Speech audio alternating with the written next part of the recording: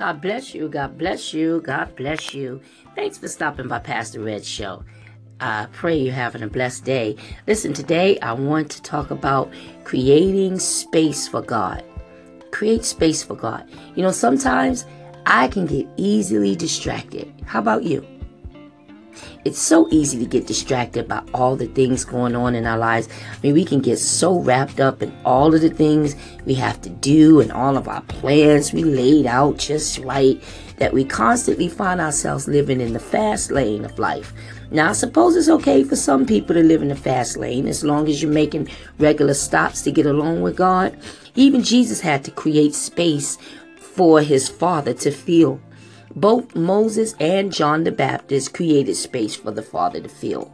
They were in the desert when they heard God's voice. Now, I'm not saying you have to go get a machete and hack your way out into the wilderness or travel to some distant desert somewhere.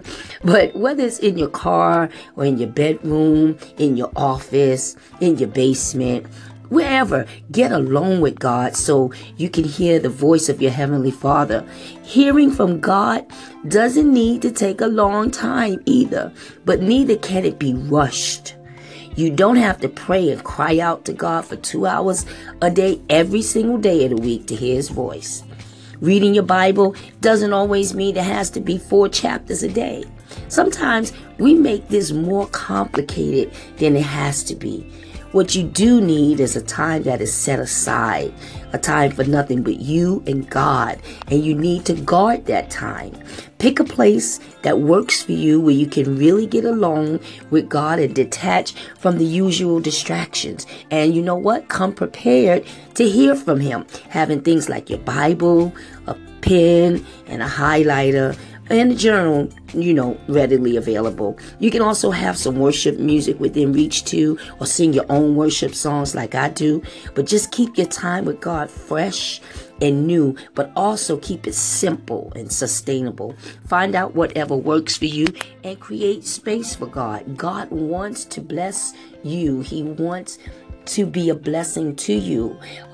3 John says that, "Beloved, I wish above all things that you prosper and be in good health, even as your soul prospers." He wants to be a blessing. He wants to give you good things, but sometimes we have to create a space. I remember when my children were babies, when they were younger, they always vied for my attention. And I love my babies. I spoil my babies. They always wanted all my attention. But sometimes it made it difficult for me to have mommy time. And then I remember in my early days of recovery, when I first started walking with the Lord, that once I got mommy time, I wanted to just shut out everything and just have my mommy time, just have my me time. But it was during those times that I began to invite the Lord into my mental space, into my private space, into my spaces that I tried to hide from him, and the spaces that I didn't, really want to share with anybody, because sharing them meant that I had to deal with them. Yeah, sometimes you have to open up the door and create space for God to invade that place of brokenness so he can fill it with love and joy. Sometimes you have to create space for God to invade that place of pain that you push to the back of your mind, that you think nobody knows is there. But God wants to heal you right where you hurt. Create space for God. I promise you one thing for certain and 2 things for sure. You will not regret letting him in. He will explode and magnify himself in your life like never before. My prayer for you today is that you have a blessed day on purpose and that you create space for God and guard it with your life. I love you for real, for life. Talk to you soon. Thanks for stopping by Pastor Red's show.